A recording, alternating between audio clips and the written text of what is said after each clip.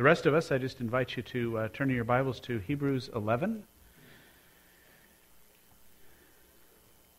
And it was a few years ago that our theme for the year was faith, and we took some time, a couple months, to go through Hebrews 11, looking at each of the different individuals. And we're going to do that in the next few weeks, but we're going to take a broader brush approach to it.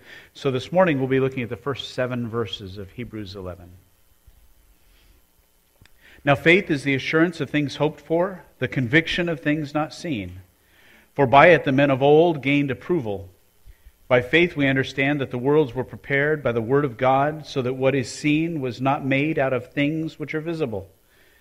By faith Abel offered to God a better sacrifice than Cain, through which he obtained the testimony that he was righteous, God testifying about his gifts. And through faith, though he is dead, he still speaks. By faith, Enoch was taken up so that he would not see death, and he was not found because God took him up. For he obtained the witness that before his being taken up, he was pleasing to God. And without faith, it's impossible to please him. For he who comes to God must believe that he is, and that he is a rewarder of those who seek him. By faith, Noah, being warned by God about things not yet seen, in reverence prepared an ark for the salvation of his household, by which he condemned the world and became an heir of the righteousness which is according to faith. Let's pray. Our Father in heaven, we need you today. And so we cry out to you that you would minister to us through your word. We ask that you would change our lives,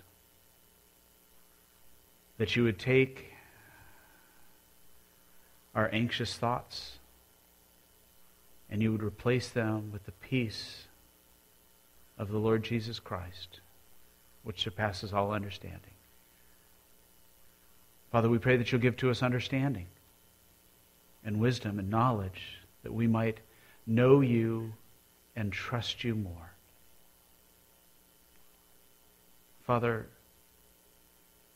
we ask that you would move in the hearts of our little ones as they're meeting together to worship you and the service designed for them. Father, reach their hearts with the message of the gospel. Spirit of God, invade their lives that they might know you and put their trust in Jesus. For all these things we ask our God in Jesus' name. Amen.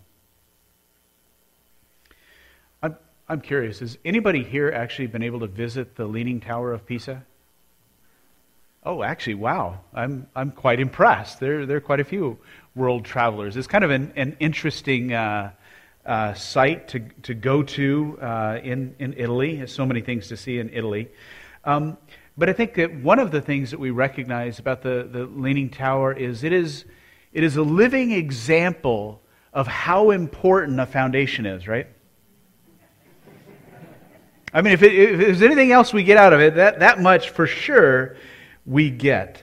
Hebrews 11, 1 through 7, is really teaching us, or is teaching on the basis that faith is the bedrock foundation of the Christian life, right? Faith is central. It is more than central. It is the foundation upon which the entirety of our Christian life is built. And so it's important that we consider it. I'm going to look just really quickly at the first 3 verses and just kind of help us see particularly how these first 3 verses lay that out for us.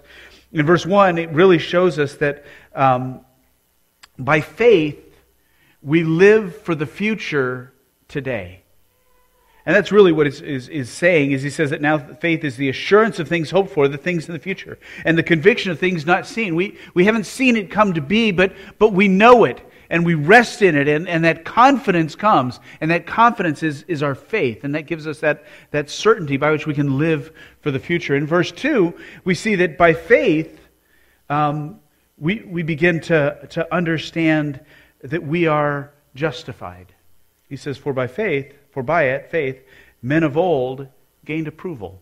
They gained approval. They gained that testimony of God that they are righteous, that they're able to stand before Him, and He is able to approve of them and to accept them into His presence, that justification that we have. And we will, I guess we can look at that for just a moment. The word gain approval, first let me, is used multiple times in the passage we're looking at today. It's used in verse 2, it's used twice in verse 4, and it's used in verse 5, and it's translated different ways. The root word is the word from which we get martyr. It means a witness or testimony. And last week, Jim was preaching in Acts chapter 1, verse 8.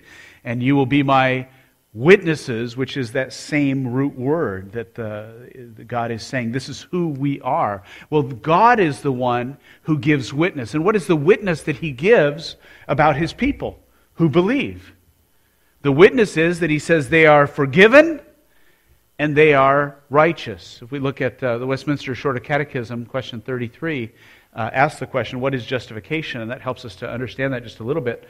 And justification is an act of God's free grace wherein He pardons all our sins and accepts us as righteous in His sight only for the righteousness of Christ imputed to us and received by faith alone.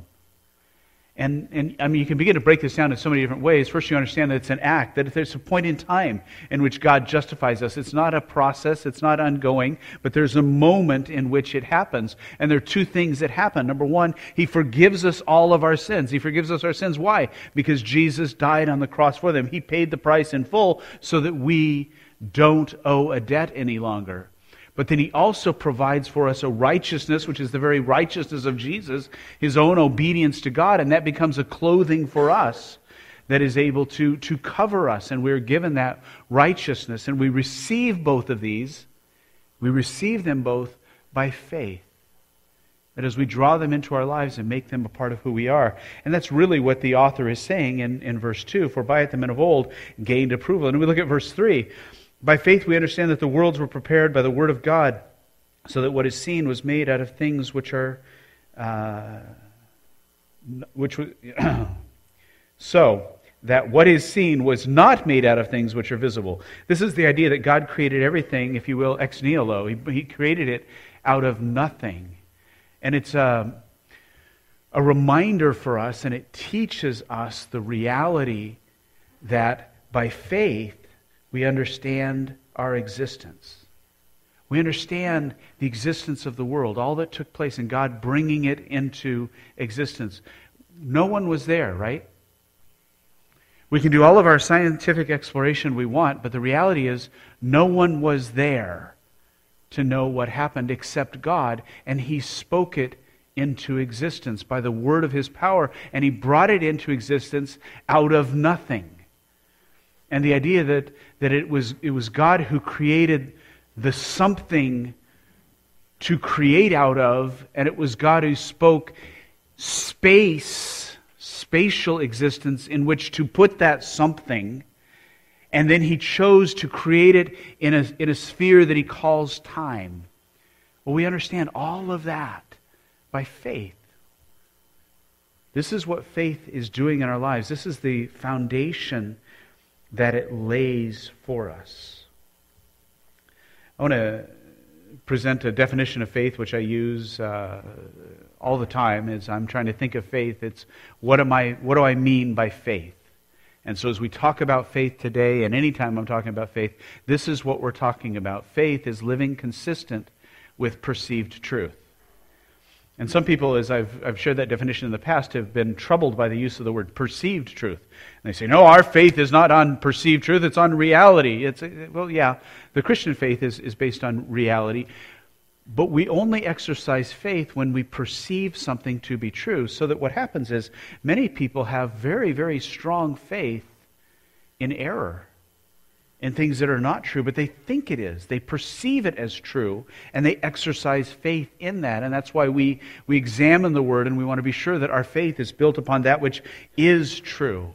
But remember that faith is not knowing it, but it's living consistent with that perceived truth. That's where faith takes place, is in the life choices that we make.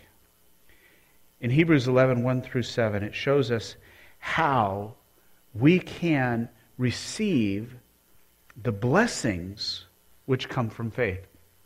In this passage, particularly in verses 4 through 7, the writer of Hebrews gives us three examples. He gives us the example of Abel, he gives us the example of Enoch, and he gives us the example of Noah. And each one shows us a different blessing that they received through faith. And we can receive those same blessings. So we're going to look at those three examples to understand these blessings that we receive by faith. And the first is that we can receive God's acceptance in verse 4. By faith, Abel offered to God a better sacrifice than Cain, through which he obtained the testimony that he was righteous. God testifying about his gifts through faith, I skipped a line, didn't I? Through which he obtained the testimony that he was righteous, God testifying about his gifts, and through faith, though he is dead, he still speaks. What made Abel's sacrifice acceptable to God? I don't know if you've ever heard, I've heard preachers for years talk about what it is that made Abel's sacrifice acceptable and Cain's not. And many people, we can go back and we can look at the passage from Genesis chapter 4 in which we see this sacrifice, and I believe it begins in verse 2. Again, she gave birth to his brother Abel, and Abel was a keeper of flocks, but Cain was a tiller of the ground. So it came about in the course of time that Cain brought an offering to the Lord of the fruit of the ground. Abel, on his part, also brought of the firstlings of his flock and of their fat portions. And the Lord had regard for Abel and for his offering. But for Cain and for his offering he had no regard. So Cain became very angry, and his countenance fell. As I hear preachers speculate on this and what makes it acceptable, and often I've heard the idea that, well, you see, Abel brought from the animals, he brought a blood sacrifice, and Cain on his part brought just the plants, and so that's what made it acceptable, is God wanted the blood sacrifice instead of the harvest sacrifice, and I see that, and yet I recognize in Scripture that we're also required in the Old Testament to bring the fruit of the field, right? That was also what was supposed to be brought, the whole sacrifice of the first fruits. And so I begin to wonder if that's what made one acceptable or the other. And I also then, it kind of seems as though it's really tied on man's works, right? And it seemed like a way in which I gain acceptance with God by the works that I do. And that doesn't seem consistent with the rest of Scripture that I see, such as Ephesians 2, 8 and 9, for by grace you have been saved through faith, and that not of yourselves, it's a gift of God, not of works, lest anyone should boast. But then I look at Hebrews chapter 11, I begin to get a sense of exactly why it is that Abel's sacrifice was accepted and Cain's was not. Chapter 11:4 tells me that it was by faith that Abel offered the sacrifice. Abel believed, and God accepted his sacrifice. He believed, and God accepted that sacrifice. Now, it was his faith that brought about that acceptance. And it isn't that because he believed, God accepted, but when he believed, he was able to receive that acceptance. I want you to think for just a moment, if someone gave you a brand new car, okay? We were walking across a parking lot the other day, and Robin just about lost me because there was this Maserati idling. And I just wanted to look and listen. and it was just this beautiful, beautiful car, and the sound was just wonderful. I said, that sound, Robin, because she has no sense of smell. And so she doesn't understand what roses smell like. I say, that's what roses sound like, is what that sound is. It's just that. And it was just this. So imagine someone gives you that car, right? Brand new, right?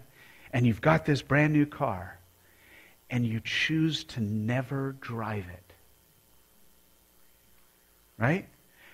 You haven't received the blessing that they gave to you at all, have you?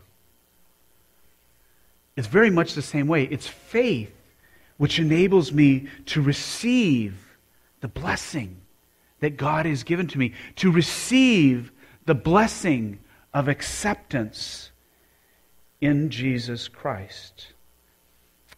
You're probably familiar with 1 John 1:9. If we confess our sins, He is faithful and righteous to forgive us our sins and to cleanse us of all unrighteousness, right? Let's keep in mind what this is telling us. If we confess our sins, He's faithful and just to forgive us. How do we receive that forgiveness? By believing it. By reaching out and living as though this is now mine. And when I believe that I have that, then I also am able to turn away from my sins, and I experience by faith the cleansing as the sins are put behind me and taken away. That's what faith does. It's the way in which I reach out and I receive the blessing that God has given to me. It's how I bring it into my life when I live consistent with the truth of that blessing. And friends, God declares you righteous. Looking at verse 4, by faith Abel offered to God a better sacrifice than Cain, through which he obtained the testimony. That's our word again, that comes from martyr, or that martyr comes from. That we receive the testimony. He received the testimony that he was righteous. Abel received the testimony. Who made the testimony? It was God who made the testimony, because God testified, you are righteous. And by faith, he received that testimony. He understood. Was it his faith that made him righteous? No, it was God's declaration that made him righteous. But by faith, he was able then to live as that forgiven, righteous man. He was able to receive and live out the justification which God gave to him, that he is righteous. And the word righteous is also the root word for justify, which we've already looked at what justification is. And so I want to ask you, do you believe? I mean, are you living consistent with the truth that he has forgiven you of your sins and given you the righteousness of Jesus Christ? Do you believe, are you living consistent with the truth that the only way that you are reconciled with God is through Jesus Christ and what Jesus has done on your behalf? And friends, he's declared you righteous. Do you believe that? Do you believe that you are forgiven? Have you received God's testimony about you that you are forgiven all of your sins? Do you believe? Will you live consistent with being forgiven by Jesus Christ? And that means lift your head. There is no room for shame. None. Because all of your sin has been taken away. It's been paid for in full. And you are not despicable, wretched creatures. You are the saints of God who've been declared righteous by God. His testimony about you is that you are righteous. Do you believe Him?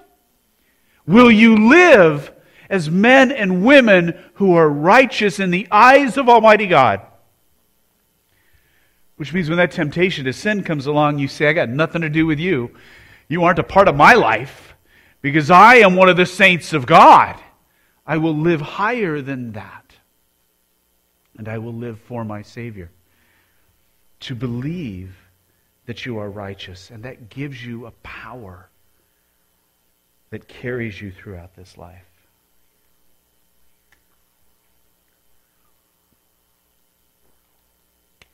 But God's work in our life is not just a matter of a declaration.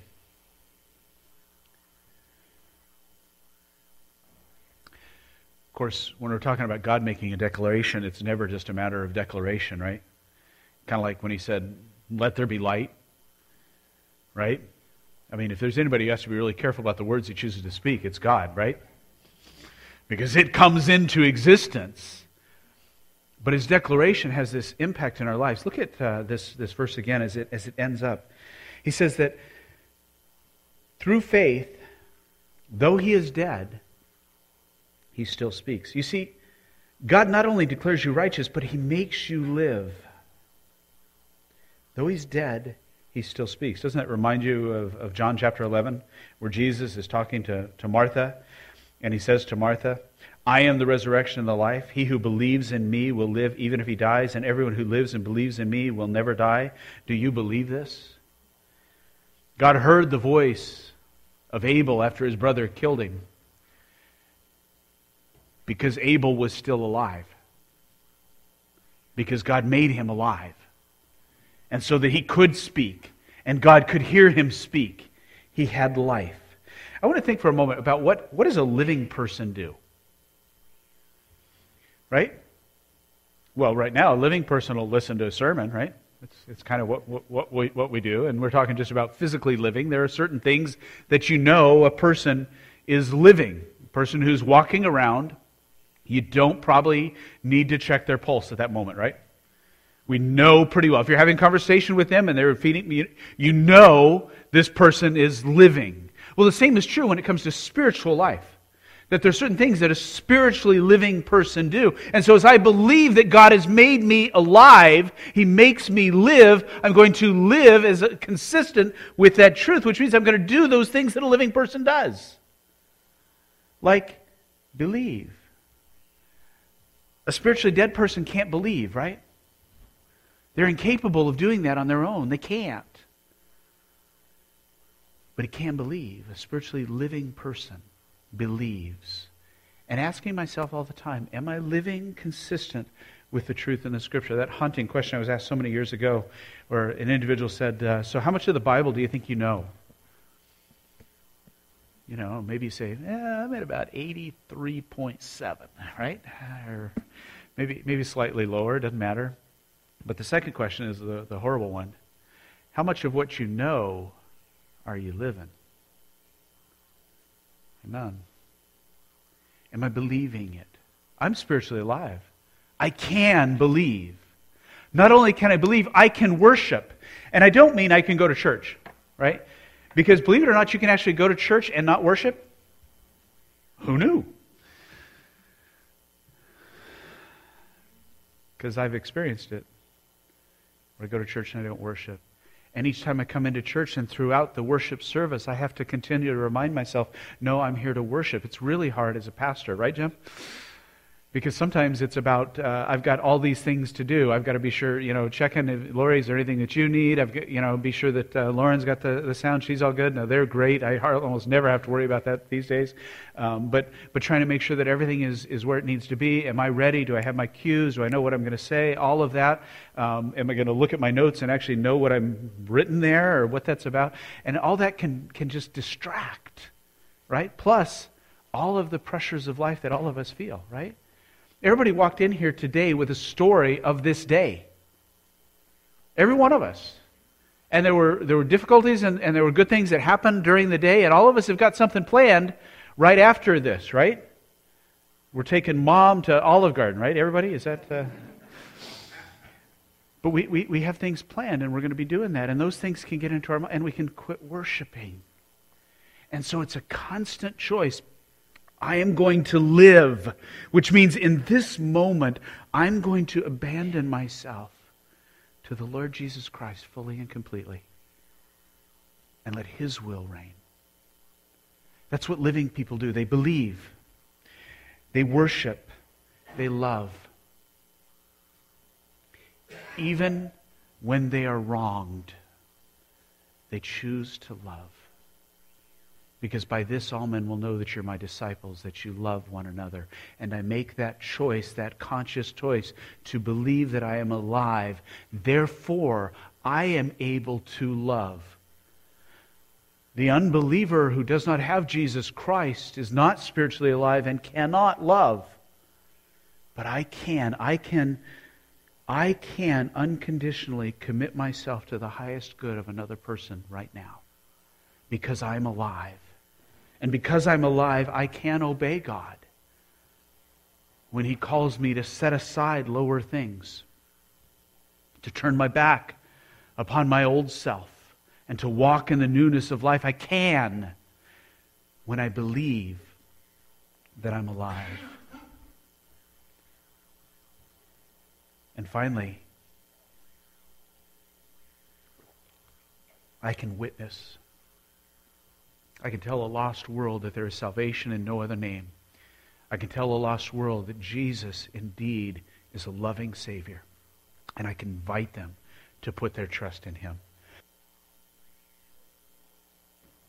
When I believe, when I live consistent with the truth that God makes me live, that just as Abel, though he had died, could still speak, yet I, who was spiritually dead, am now alive, and so I can believe, worship, love, obey, and witness. Receive God's acceptance, and then experience intimacy with God. Look at verses 5 and 6. By faith Enoch was taken up so that he would not see death. And he was not found because God took him up, and he obtained the witness that before his being taken up, he was pleasing to God. And without faith it's impossible to please him, for he who comes to God must believe that he is, and that he is a rewarder of those who seek him. Enoch's experience is incredibly unique. We read about Enoch in Genesis chapter 5. Genesis 5 is one of the genealogies in the book of Genesis that start out each of the sections, or many of the sections. And I just want to look at a few times in which we have these different individuals addressed in chapter 5, starting in verse 5.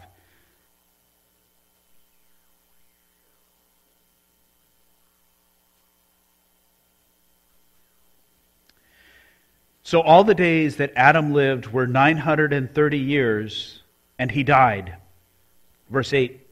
So all the days of Seth were 912 years, and he died. Verse 11.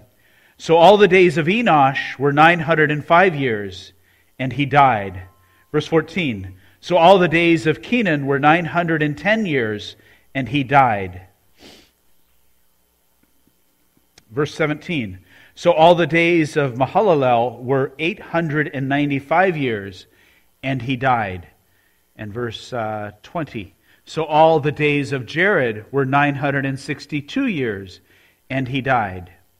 And let's skip down to verse 27. So all the days of Methuselah were 969 years, and he died. And verse 31. So all the days of Lamech were 777 years, and he died. Did you notice a pattern? But look right in the middle of it, verse 24. Enoch walked with God, and he was not, for God took him. The only person in this section that it doesn't say, and he died, was Enoch. Enoch did not taste death. He had this unique relationship with God that he experienced. Notice the intimacy that we see in verse 5 in particular. By faith, Enoch was taken up so that he would not see death. And he was not found because God took him up, because he was pleasing to God. You see the intimacy of the relationship between Enoch and God? This relationship in which he pleases God, in which he walked with God, and God just took him. Said, you don't belong there. You belong with me. And he takes him with him. Faith allows you to experience intimacy with God. Now, allow me to be clear. Intimacy means, that closeness of being known and knowing. And God is with you all the time. He's always with you. By faith, we experience it. By faith, we experience the fact that He is with us. And we're able to experience that nearness of God, that intimacy with God. It's when we believe, knowing that He reaches out to you. He reaches out with kind intentions. It says that the reason that He took him, did you notice that? So that he would not see death. God wanted to show a special kindness to Enoch. He said, I don't want you to see death. I don't know if anyone is like me, but even since I was little at different times, I imagine what it will be like to die. Sometimes it's like, nope, not going to take any time imagining that. That's just really uncomfortable. But I spend time to know what would that be like in that moment, knowing that my time on this earth is about to end. And how would that affect me? And it's a troubling thing. If you've ever seen an interview with an individual who has faced that moment and not died, it can be decades later and they're still deeply moved by just how hard that is. One of my seminary professors would say this. He said, "We weren't made to die, and we don't do it easily." And that's right. That's the truth. What kindness to Enoch that God says, "My son, I don't want you to have to worry about that. I'm just going to take you so that you never have to see it. You never have to worry about closing your eyes." And it was that kind intention of God. I think one of the things that is difficult for us, I believe that we have a tendency to view ourselves as adult Christians. Right?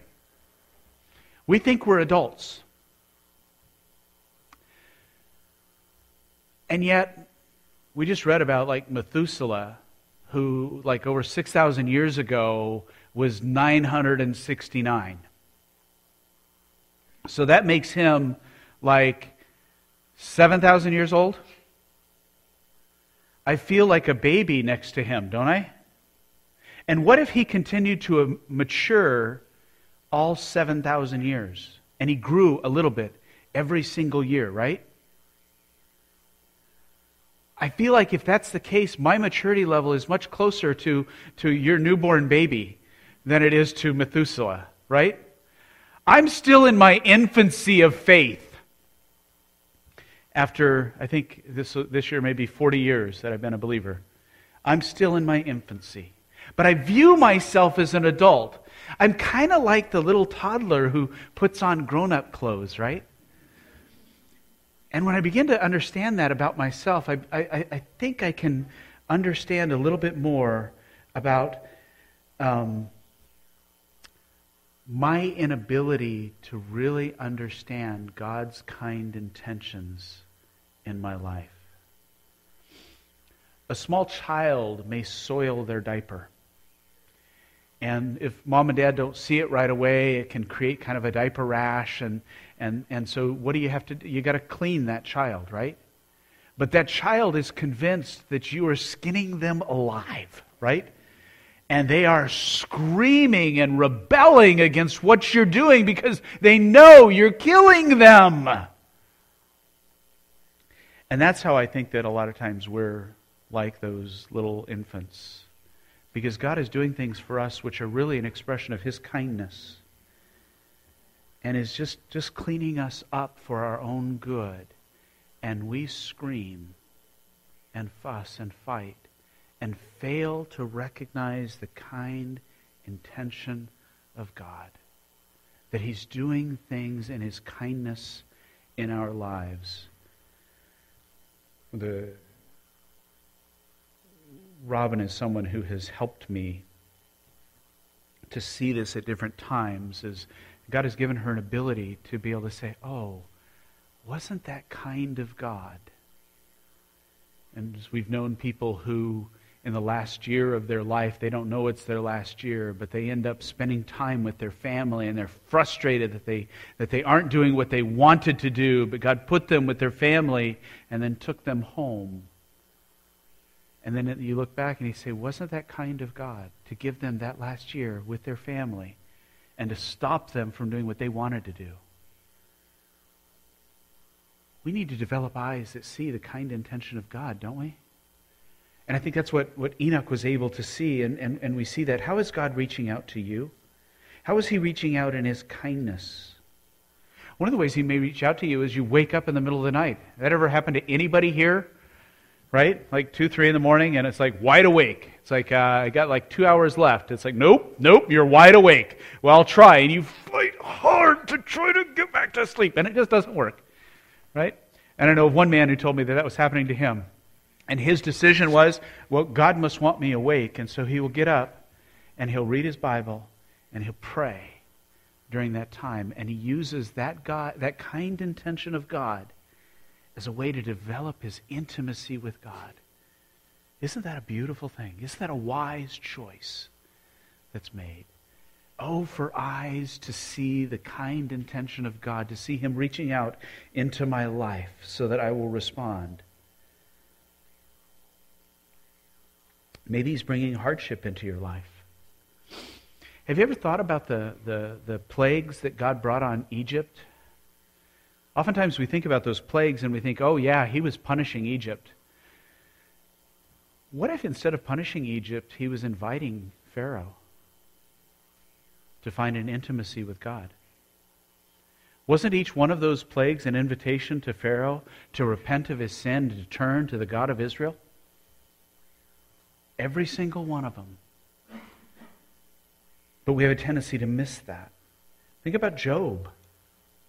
Maybe the hardships in our lives are much like the hardships that were brought into Job's life, which weren't discipline for any sin that he had in his life, right? But they were for pruning, so that he might rest in God more, so that he might abide in Christ. Is that what God's doing in your life and in the hardships that He's bringing in your life? Maybe it's a time of sunshine. I read a sermon recently. I've been reading a series of sermons on suffering. And in this sermon, he was commenting on a psalm that talks about day and night God is faithful. And he points out, what we see from that first off is that life has cycles. We have cycles of day where God's sunshine is on us and it's just going well. And we have cycles of night to where we face hardships and difficulties. And we have the cycles throughout our lives. But in all of them, God is faithful. And as God is bringing those times of sunshine in our life, He is again inviting us. He's reaching out to us. And so, to believe that I can experience intimacy with God, knowing that He's reaching out to me, what should I do? I should pursue Him. Verse 6. And without faith it's impossible to please Him. For he who comes to God must believe that He is, and that He's a rewarder of those who seek Him. You see the comments about intimacy and the comments about us pursuing God that is at the heart of this? Jeremiah chapter 29, verse 11. Jeremiah wrote this letter to the children of Israel that were taken off, the children of Judah that were taken into captivity into Babylon. And he writes to them in verse 11, he says, "For I know the plans that I have for you, declares the Lord, plans for your welfare and not for calamity, to give you a future and a hope." To these people who had been taken into captivity, he says, "My plans are for you to have a future and a hope. It's to bring good to you." He says, "Then you will call upon me and come and pray to me. You will call upon me and come and pray to me, and I will listen to you. You will seek me and find me when you search for me with all your heart." In the midst of the calamity, God was inviting them to respond in faith, knowing that God has brought this on my life, and therefore I believe that that's true. I will live consistent with that truth, and I will pursue God. And I will turn my attention to Him, that I might be near Him. I will begin to read my Bible so that I might hear God's voice. I love the ESV translation of 2 Timothy 3:16, which I think will come up here in just a second, unless I did something wrong, which is a high likelihood of that possibility. And it's looking more and more likely. So 2 Timothy 3:16, we all know, the version that for all Scripture is inspired of God. But the word inspired of God really is, it's God-breathed. It's God-breathed, and I love that idea. It's God speaking to us. It's not a recipe for successful living. It's not an owner's manual. It's the revelation of the true and the living God by His own voice. And I will believe that. And so I will pursue him by listening to what he has to say, by reading the Bible to hear his voice. I will pray so that I might gain his heart. Not pray to just give him my shopping list or my Christmas list. I will pray that I might gain his heart. Whether that heart then completely conquers me or he actually is conquered by what I'm longing for. Either way is great, because if what I'm longing for conquers him, it's because that's what he wanted anyway, right? And so either way, I'm in a good spot. And I'll pursue him by just being still in faith. Our call to worship this morning, Psalm 131. I'm just going to be still, like a baby, a weaned child in his mother's arms, just resting. Receive God's acceptance by faith. Experience intimacy with God by faith. And finally, impact this world by faith. Look at verse 7. By faith, Noah, being warned by God about things not yet seen, in reverence prepared an ark for the salvation of his household, by which he condemned the world and became an heir of the righteousness which is according to faith. You notice Abel and Enoch both dealt with God in private, but Noah was public. Noah was more than just an ark builder. 2 Peter chapter 2, verse 5 tells us that it says, and he did not spare the ancient world, but preserved Noah, a preacher of righteousness, with 7 others, when he brought a flood upon the world of the ungodly. He was a preacher of righteousness. And I think he preached with words, but I think he also preached with a mallet and a saw. As he built the ark that made no sense to anyone around. Why are you building an ark? Because God said so, and he's going to bring a flood and destroy life on this world. And in every single cut of the saw, was it not an invitation to the people around him?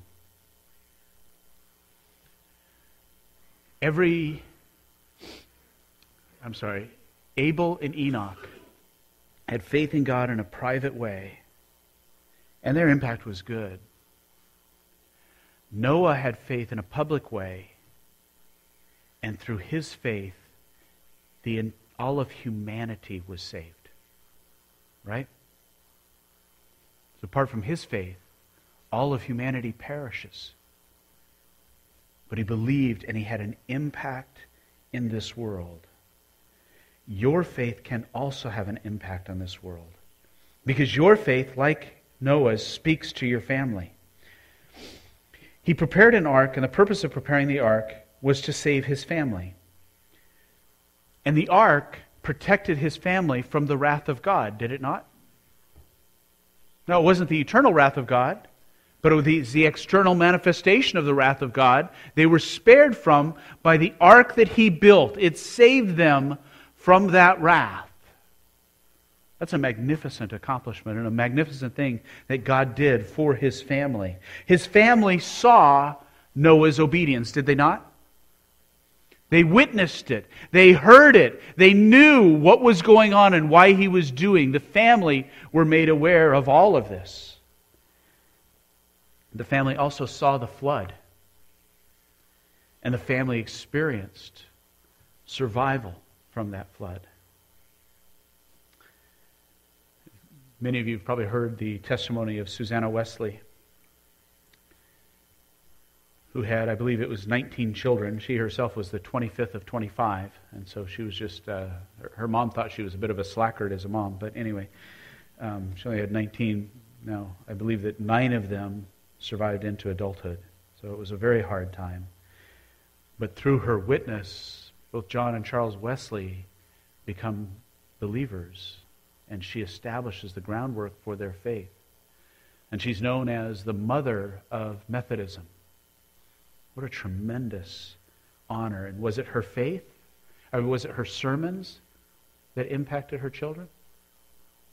As you read the story, it's her daily devotions that every day she would have personal devotions, and she would meet with each of her children in turn and would talk to them about the Lord. It was her life, her faith, that had such an impact. I remember the story of one of the elders in a church I pastored who said he got serious about his faith when he saw his dad suddenly start reading his Bible. He'd wake up and he'd see his dad reading his Bible in the morning. He hadn't seen that before. And it told him this is real. Your faith also speaks to the world. The ark invited everyone to believe. Before coming to Providence, I spent about 9 months out of the ministry. I was working in a paint store. Paint store had 4 employees at that time. I had worked in paint stores for about 10 years before that, so I kind of knew what I was doing, and I came in, and the manager was someone who I have never heard so many foul words in a single day in my entire life. And I did not grow up in a Christian home. I mean, it was incessant. Another driver was an atheist, and the third was a Jehovah's Witness. Before I left, I noticed that the manager did not swear nearly so much. The atheist would talk to me, and he'd say, "Oh, I don't believe in God." I said, "That's okay, he believes in you." And he'd say, "Oh, that's really nice." And the Jehovah's Witness had 2 of her friends come in, and she says, "This is my pastor." Why? None of them ever heard me preach. Makes me question. But anyway, maybe that was good. I don't know. But all of them were impacted. And it wasn't that I was trying to. I was just trying to follow Jesus. And God uses us to impact the world around us. Live your faith, friends. Live your faith. Your family will be impacted. And the world will be impacted. Ephesians 1:3 tells us, "Blessed be the God and Father of our Lord Jesus Christ, who has blessed us with every spiritual blessing in the heavenly places." He's already done it. And you receive them by faith. It's by faith that you're able, believing in their existence and the perceived truth, living consistent with that you're able to bring that into your life, to receive the blessings of faith. Receive God's acceptance, like Abel did. Receive and experience intimacy with God, like Enoch did. And impact the world as Noah did. Let's pray.